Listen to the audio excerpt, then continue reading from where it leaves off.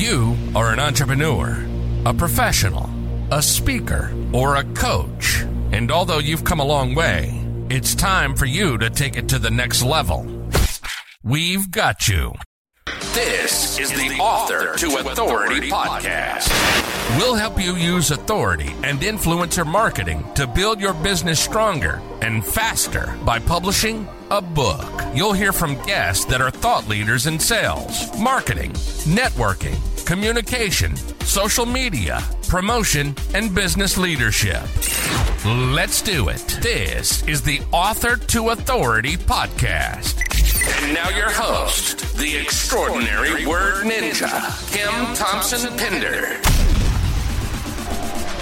Welcome to the Author to Authority podcast. And today, if you are wondering if you can really become the authority, if you can make your brand such that you stand out above everybody else who does what you do, then you do not want to miss one moment of today's episode. I want to welcome Stæven Frey. He's the adorable founder and the chief brand scientist at Quantum Branding.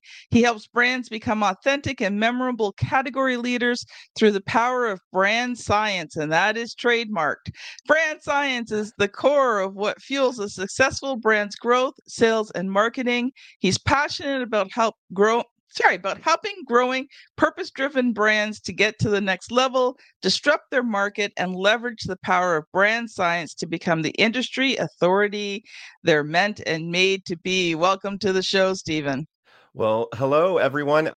Kim, thank you for having me, and thank you, listeners and viewers, for joining us today. I'm really excited to be here and be with you, and can't wait to see where this conversation goes and how you can take your brand to the next level. So I'm really excited. Well, I was already really enjoying our pre-conversation before we got on here today, so I'm pretty sure that the episode itself is going to be wonderful. So I always start off with the obvious question. So I'm just gonna ask it to you there, Stæven. Can you make your brand the authority? Well, that's a really great question, and the answer is actually yes. But you have to know, what do you mean by authority? And so a good answer to that question would be, do you want to be the number one widget or number one brand in your category? Do you want to be a conceptual authority? And I'll share an example. Is Harley-Davidson the number one motorcycle company in the world? Or are they the number one American-made motorcycle company for women and men ages 35 to 55 that provides a sense of freedom and expression at a time in their life that feels more valuable to express? Which would you rather be? Do you want to have the sales numbers, or do you want to have the emotional and visceral and engaging identity and hook and connection with your brand to be the best that you can be? And at the end of the day, there's no such thing as being number one in the category. Even 95% of Coke drinkers will also drink Pepsi at the same time. All people in a category have shared customers. And there's no such thing as my customers, your customers. So at the end of the day, you would rather be a conceptual brand authority. And the answer is, with brand science, we can explore and engage how to make that happen for you and your brand. So I was just thinking about what you said there, and a couple things popped into mind. So first of all, I think the answer to Harley-Davidson is yes and yes. If you're not a motorcycle person and you live in North America, if you think of a motorcycle, you think of Harley-Davidson. So that's if you're not a motorcycle person. Now, if you are a motorcycle person, then it depends on what you're looking for. But you are correct. Conceptually, Harley-Davidson is about that freedom to ride the road and, be yourself. So I think in both cases, it does apply. It depends whether you like motorcycles or not. Now, secondly, Coke and Pepsi. There's more. So I'll give you a quick story here. Recently moved from Ontario, Canada to Nova Scotia, Canada. Yeah. Specifically the Cape Breton Island. What I did not realize when we moved here was that Cape Breton Island is the Canadian home of Pepsi. Interesting. So when we went into restaurants, and I mean, like I'll drink Pepsi if I have to. I don't mind it. But given the choice, I would choose Coke over Pepsi. Right. Now, would I pick them in a blind taste test? I don't know. I just happen to like the taste of Coke slightly better than Pepsi. So we move here and we realize that there's very few places that serve Coke. Sure. So now we've been drinking a whole lot more Pepsi. There you Because go. that's what's available. Sure. So what's interesting is you talked about really two principles with both of those examples. Brand science addresses is mental availability and physical availability. So the more memories, and just to kind of sum up what brand science is the study of the evidence-based metrics of the science of how we think and experience the world around us in relating to commerce. So marketing is simply any activity. Don't get into technology or modalities. Marketing is simply any activity that says, hey, do business with me. Back in the day, there was a blacksmith sign hanging over the door. Nowadays, we have VR, in augmented reality. It doesn't matter what the technology, all those are marketing. And then branding is the mnemonic devices within that experience that says, hey, do business with me, that you remember. And there's basically a science to how you remember things. They basically have to be more distinct and then more famous. And that's the rubric. If anybody likes to draw rubrics, there's two arrows, distinct and famous. And then the goal is to increase that mental availability. So if you're in North America, you obviously think of Harley Davidson. But as you were describing, you may be aware of Coke, but PepsiCo has more physical distribution. So therefore, physical availability is higher. So the likelihood that people are going to use that product actually increases based on the physical distribution. And what we find with brand science is when we look at it, it's a both and. It's not either or. We want to increase people's memories of us. And then we also want to have, PepsiCo available everywhere that we want people to have PepsiCo. So it's a both and of mental availability and physical availability. And what we found is that the number one secret to grow your brand is by having more distinctive brand assets: word, shape, color, sound, story, photography, illustrations, character. And character can be everything from celebrities to, a little, somebody like Orange Bird here, a little mascot. So character can be, a character. So the more memories we have of a brand that is more unique and famous, the more likelihood we're going to think of them first and then go activate and engage that brand.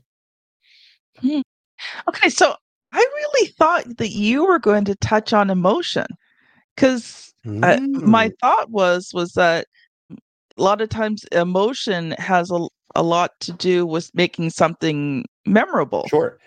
That's a really, really great point. So when I'm trying to not go into a million different places at once, but you just opened a beautiful can of worm science.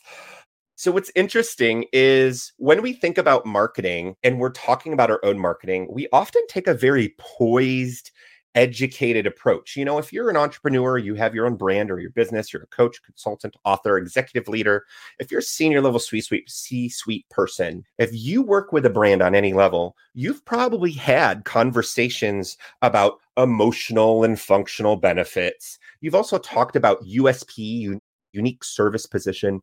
But here's the interesting thing. When people make decisions, we're not actually talking or engaging or creating experiences for rational thinkers.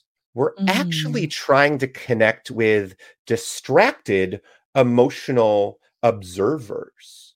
And so there's a book, if you're familiar with Nobel Prize winning people, there's one by Daniel Kahneman. He's a famous psychologist, and he has a book called Thinking Fast and Slow. And the little, one sentence explanation is we have part of our brain 95% of the time that is on autopilot, recording the world all around us, making observations, and then kind of making memories as we go. And that's why you can talk on the phone, drive the car, listen to music, type an email. You can do multiple things at once. And after a while, your brain wants to conserve energy. So it makes shortcuts. So you may have the same experience as I may have, but I may remember a different thing based on the shortcuts that I've learned. Then there's another part of your Mm. brain that is like super cognitive. It's like if I asked you what 15 times 32 is, and you're like, I don't know what that is. And you do long division, however you learned, or multiplication, be like, oh, that's 480, but you'd used all your resources. This is not the part of your brain that marketing works with. Marketing works with the everyday human who is going about their life, trying to just navigate the world around them, remembering that red means stop when it comes to a stop sign. And then when they go in their fridge, there's things that are white that's in the fridge, that's in the door, that's a condiment, that's a vegetable, and it's in a jar. And you're like, wait a second, I had to navigate horseradish? So that's called semiotics. And so there's this way that our brain is sensing the word around us, recording it, truncating it. And so people are emotionally viewing the world, triggered by things, and we have to distract them. There's actually a really famous study. A guy dressed up in a gorilla suit and walked through a video of people bouncing the ball. And they asked the people to count how many times the people in white shirts bounced the ball.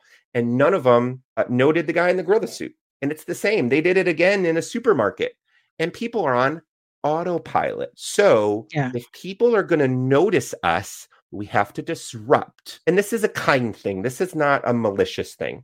This is just like, hey, do business with me. So this is where color and shape, maybe sounds, ads, this is where all those different forms of communication come in because we want to get their attention. Because if we don't get their attention, nobody's going to notice us. And unseen is unsold. So if nobody's heard about you or seen you, they can't get your brand. They can't work with you. They're never going to get into your funnel. And so done is really the new perfect here. It's better to say something and it be bad than nothing at all and it be perfect. You know, when you're talking about that, I talk a lot about visibility when we talk about authority marketing. And, you know, one of the things is like, you want to be like Cheers when you open the door and everyone goes, Norm, because everyone knows your name. We're going to take a quick stop here. Audience, it's that time in the show again. I would love for you to listen to this short ad on the Create and Scale method to write and publish books that converts readers into clients and helps you to scale your business. Writing and publishing a book that converts readers into client and scales your business is hard, but it doesn't have to be. Get my free checklist at bit.ly/create and scale that will show you what you need to do to have your book become a well-converting lead generating tool. Welcome back. Stæven, this has been so cool so far.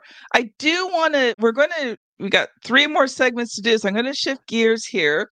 I would love to hear a little bit about your story, maybe we'll do a truncated version of your story today, because I know you've got some other things you want to teach and train, and we want to talk about your book as well. So share a little bit about, how did you come to be the chief brand scientist at Quantum Branding? Absolutely. So I moved to Nashville to get into music publishing, and instead I got into advertising. And what's interesting is when you're an art and music kid, there's a central tendency for your parents to say, don't go into art and music.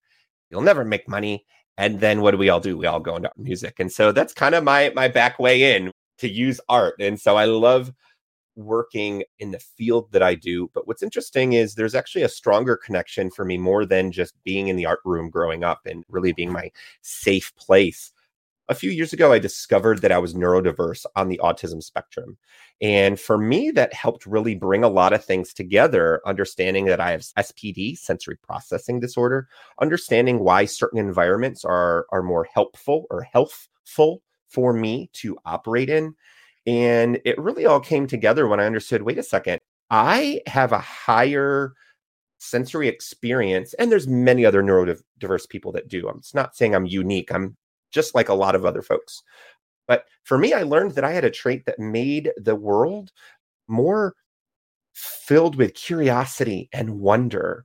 And so I'd worked at a couple different agencies, and at the end of 2007, the economy shifted here in Nashville, and I decided to start my own agency. and I've never looked back. And I found a book by Alina Wheeler, who just recently passed. She was an informal mentor of mine. And it's called Designing Brand Identity. And that gave me really the starting blocks to say, oh my gosh, here's this big, beautiful world of branding. But then begged the question of why. And so I just began exploring not just what is branding, but why is branding work? How does it work? What are the sciences? And so that's been something that I've been charting along the course and discovering folks like Dr. Byron Sharp and Jenny Romaniuk at Ehrenberg Base Institute in University of South Australia and the work they do there, and having some clients from there that I've worked with as well who are familiar with that. And so expanding my view in my world and then sharing that with the people that I work with. So no longer was I just creating brand identities. I was doing intense research to say, here's why we know this brand identity will work. Here's the science of how to make this brand work. And here's how we evaluate your brand in creating a richness and depth that was missing in the conversations. And so instead of a lot of cool kids on the back of the bus saying what they think marketing is, and at the end of the day, they don't go home with you when, and they don't get in trouble when you curse or talk about the birds and the bees to your parents in the wrong way.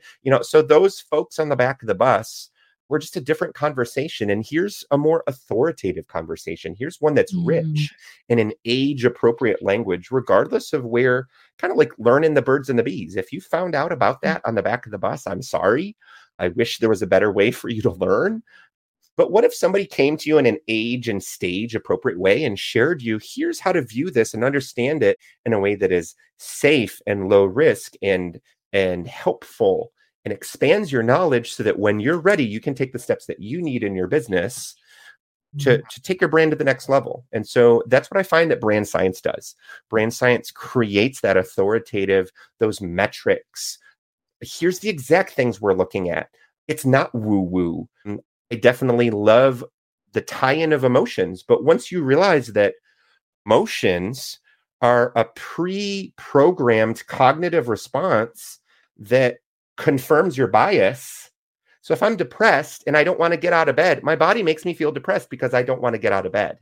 It's actually like mind affects body affects mind. And so we want to get rid of those destructive cycles with marketing. And so that's kind of been my journey, is starting quantum branding. And back in 2004, quantum was not a word used. Now everything's quantum and quantum this and quantum that. And so it's a pretty neat thing to see that I was on the right path of understanding you are defined by the energy you give off.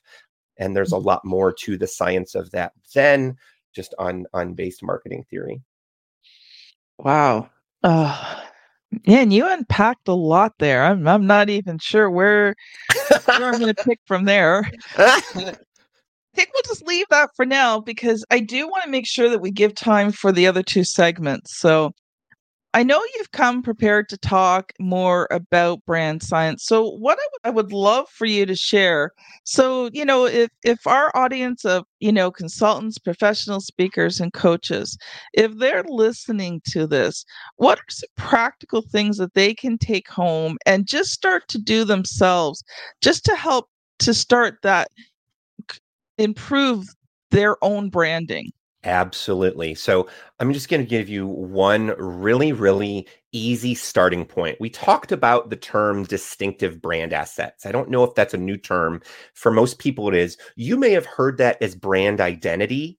Some people may call that, oh, this is my brand or my brand identity. And what we're meaning is this is a collection of the word, your brand mark or your logo, you may call it that, your tagline, all the assets you have. And so here's the interesting thing. If we know that we want more distinct, famous memories, we can always make stuff more famous, but we have to check if it's distinct. And so if we want more of those, we need to just start and count and see how many we have. And so there's a great tool. We're going to put it in the show notes. You can check out the bit.ly. It's just bit.ly/brand science checklist. And we'll share it in the notes to make it easy for you. Again, that's bit.ly brand science checklist. And that's going to give you my number one tool. And this tool is meant to help you just basically walk you through.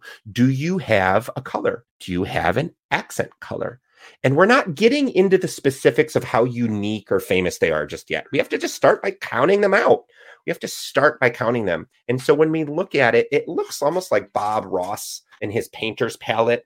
And so every time we do marketing, we want to see how many more assets do we have to use to paint the most prettiest picture in our marketing. So, I'll take a word. I'll take a picture. And so the goal is the more palette stuff we have in our palette, the better chance there is we're going to have increased memories. So when you do the brand science checklist, it's going to walk you through with a series of questions.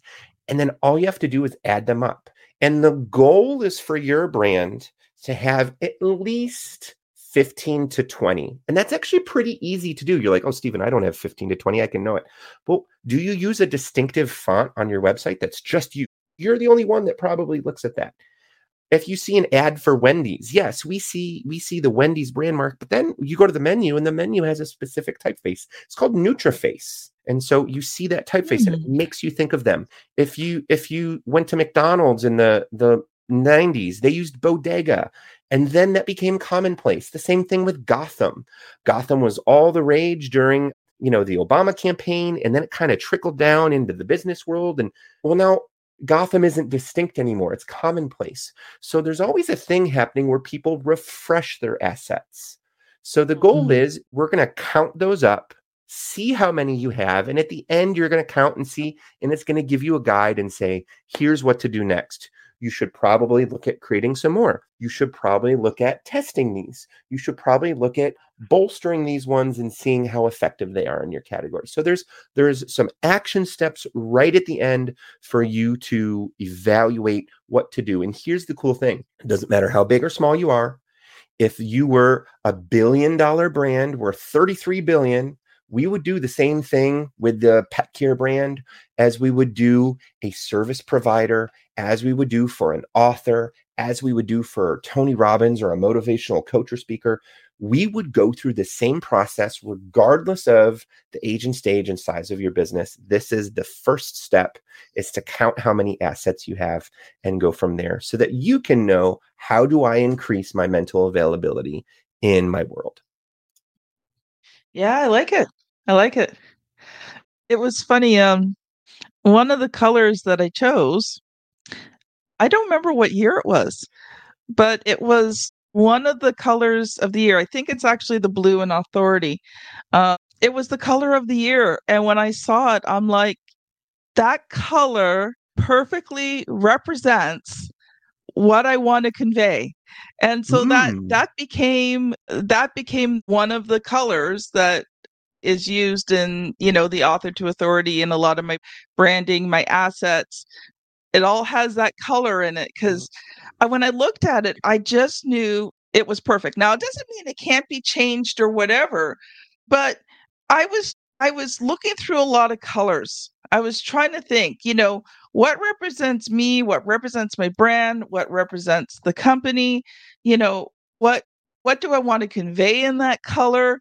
I was doing color research to try and figure out, like what category of color I wanted to kind of focus in on. And I realized that blue was what I really wanted to use to convey. But then when I saw this one blue, I'm like, that is so perfect. I love it. And you know what? Over the years, I've had a lot of positive feedback on those colors and on the logo. Now, will I ever change it? Probably at some point. But it was like it all kind of fell together, and I'm like, this felt good. Absolutely. And what's great is when we look at color, like you said, you looked at your category and you looked at what was being used.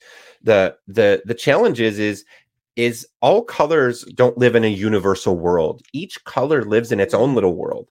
So red actually means espresso.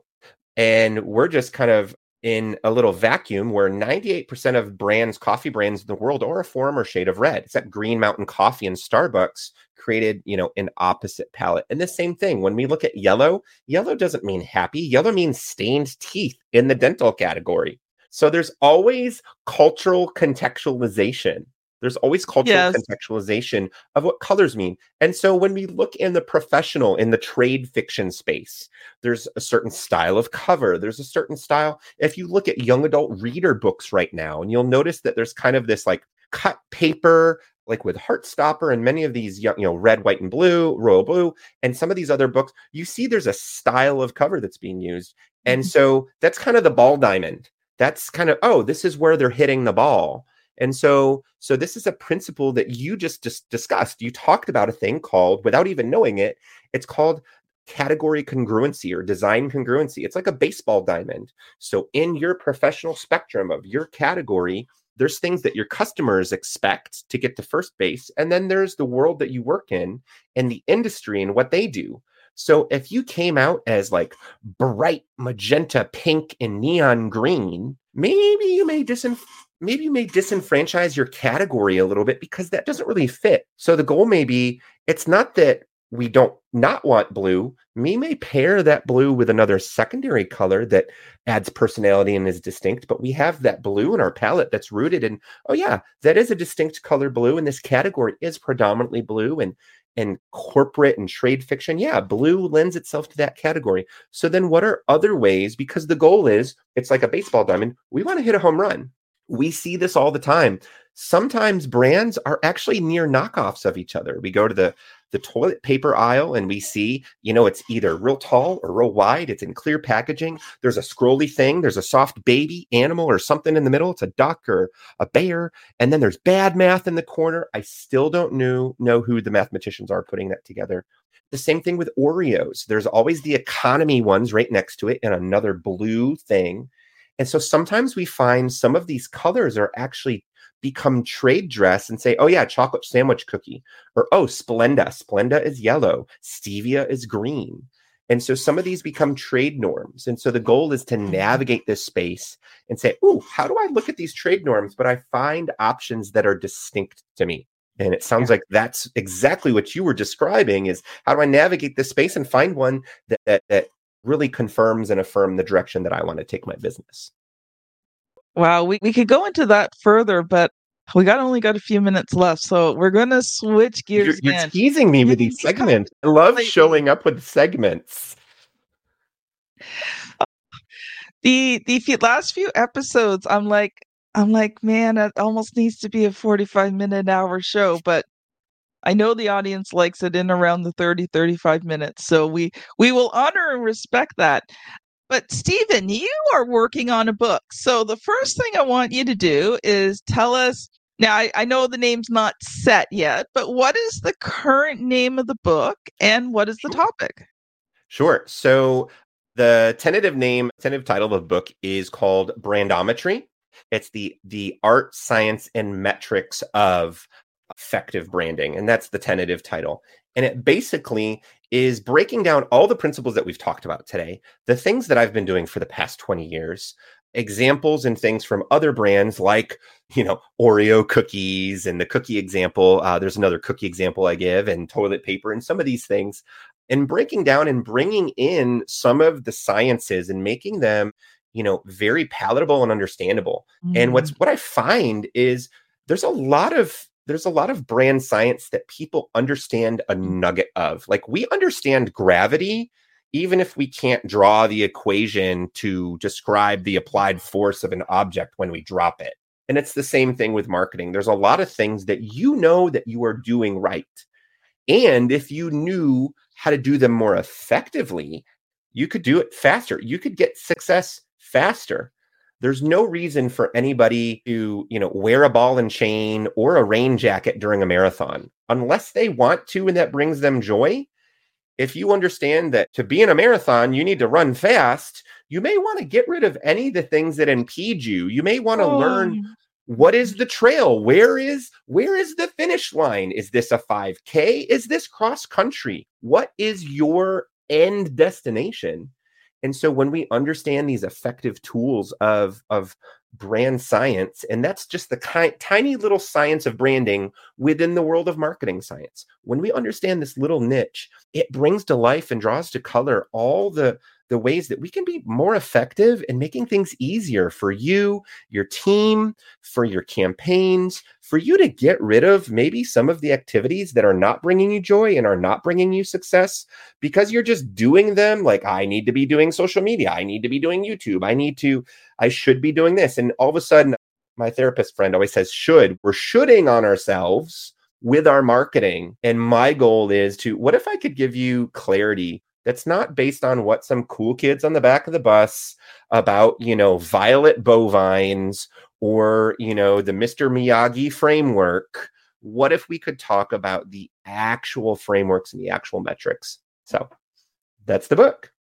Yay! Well, I'm going to ask the question. Your book's not done yet, so we'll just ask the first two parts of the question. But there's a question I ask every author or potential author who comes on the show. Are you ready, Stephen? I got a plushie here. What's the question gonna be? What has been the good, bad, and the ugly so far about writing and editing this book? So the good has been to see how much I already know and that the authority is already in me and that this is putting to words what I know and I talk about every day on podcasts and articles and getting it out and making it come to life. It's like these ideas are living in the void in the ether and all of a sudden they're coming out. So that's been the good. I don't say the bad, but I would say the challenge is finding the right publisher and the right model based on traditional versus hybrid. And there's advantages and pros and cons for both. And personally, I'm leaning towards a hybrid model only because the hybrid way of my business. I'm speaking at conferences, I'm doing trainings with brands. Obviously it's great to give people your book. And so sometimes there's, different cuts and how those are handled and royalties. And well, wait, I want my book to be in an airport. So they have to give me an advance or else it can't be in the airport. So there's all those things. That's kind of been the bad or the challenge. And I would say the ugly is me getting in my own way. Not being dedicated or committed or disciplined and being like, oh, yes, I need to write 1,000 words today, or I need to write. And I actually think I had to relieve myself of the pressure of putting expectations on word counts and saying, like, just sit down and write. Like, what do you know about this? Or for me, it's like, the beaver does certain activities that a beaver does, and he also needs to be in the wetlands. So what are the ways that I work? So I've actually found that dictation really is helpful for me. And I don't have to edit it just yet. I'm just trying to get it out and relieving myself from the structural editing and flow as I'm writing. That's been the ugly. I don't need to have everything orchestrated on the shelves and outlined. An outline is helpful, but when I'm writing in free flow, I really need to get out of my way and just let that flow. And we can organize and judge things later. So that's kind of been the good, the bad, and the ugly. I love it, Stephen. You touched on many things that, a lot of our audience deals with as well. You've touched on a lot of the things, I own RTI Publishing and we've helped, well, probably close to 300 now, but at least well over 200 people, become authors that use their books to build their business. And, the things that you talked about, a lot of them talked about too. And one thing that's interesting is about finding the way that works for you. When we first started, I had a very structured system. And then after I realized the system wasn't working for everyone. So now we actually have a fluid system that works with our clients. And some of the first couple chapters we do with them, it's about figuring out which style works best for them. And then we go within their flow of genius to help them, produce the best book possible. So I love it. Okay, we've got a minute and a half. So you've already given us your brand science checklist. So that's bit.ly/brand science checklist. You have 60 seconds for a final thought. And how can people connect with you on social media?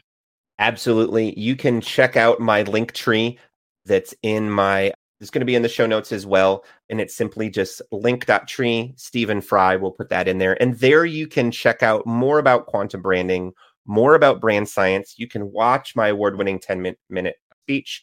You can find out more about the services we do at Quantum Branding, and you can even find out about the Brandpreneur program And that's a revolutionary 10-week intensive that helps purpose-driven brand leaders create actionable plans to propel you forward towards industry authority using brand science. And there's multiple levels of that, whether it's do it yourself, done with us, or the full shebang. There's several levels to that program. The goal is to help you move forward faster and become an energized brand. Love it. Thank you so much, Stæven. It has been a joy and a pleasure having you on the show today. Audience, you know what's coming next. If you've enjoyed this episode, I would love for you to go back to episode 449, How to Approach Branding Like a CEO. And you know the routine, everyone. You know what? I keep meaning to have this conversation with my daughter. I'm not sure where on the screen she puts the thumbnail. So if you're watching on YouTube, the thumbnail is here somewhere. Click on it. Click, like, and subscribe. Click. And if you're listening on your podcast app, you are going to be scanning back probably close to 30 episodes. I love doing these episodes and I love having you listen. Thanks so much for being a part of the Author to Authority podcast, and we will see you on the very next episode. Bye now. You've been listening to the Author to Authority podcast. The extraordinary word ninja, Kim Thompson Pinder, has helped over 200 entrepreneurs, professionals, speakers, and coaches write and publish their books that have become incredible marketing tools for their business. And many of those have gone on to become Amazon best-selling authors and have used their books to land high-level clients and get on big stages. We hope you've enjoyed the show. Make sure to like, rate, and review. And we'll be back soon. But in the meantime, hit the website at www.authortoauthoritypodcast.com.